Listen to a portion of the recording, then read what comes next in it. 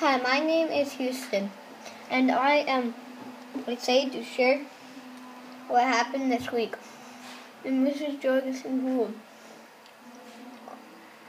on third grade bus.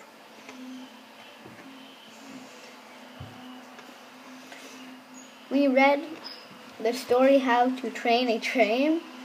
This week, the skill we had been working on during reading has been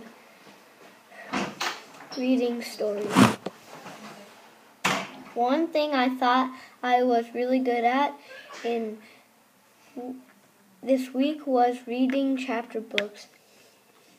In math, we are learning about line segments and arrays.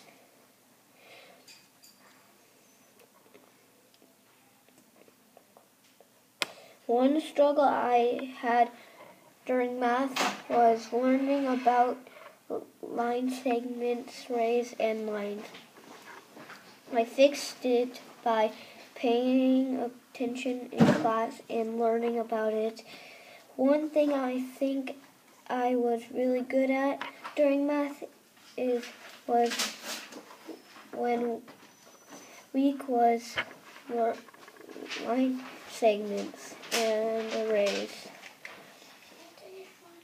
One thing that I really loved about school is week was reading. One super awesome thing that I learned this week was line segments.